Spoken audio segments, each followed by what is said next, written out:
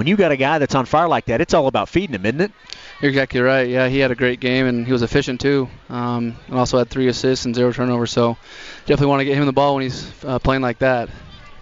McKay, I know it's all about the team, but let's talk about you specifically. What's kind of your hope and expectations for your game the rest of the year? I'm just trying to stay as consistent as possible, honestly. When my shots are there, just be consistent, knock them down, and try to bring energy to the team whenever I'm on the court. So you had talked about, this is something that you can learn from. You guys have a couple of days before you jump right back at it. What do you anticipate being the biggest thing you guys focus on over the next, say, 3 or 4 days before the next game next week?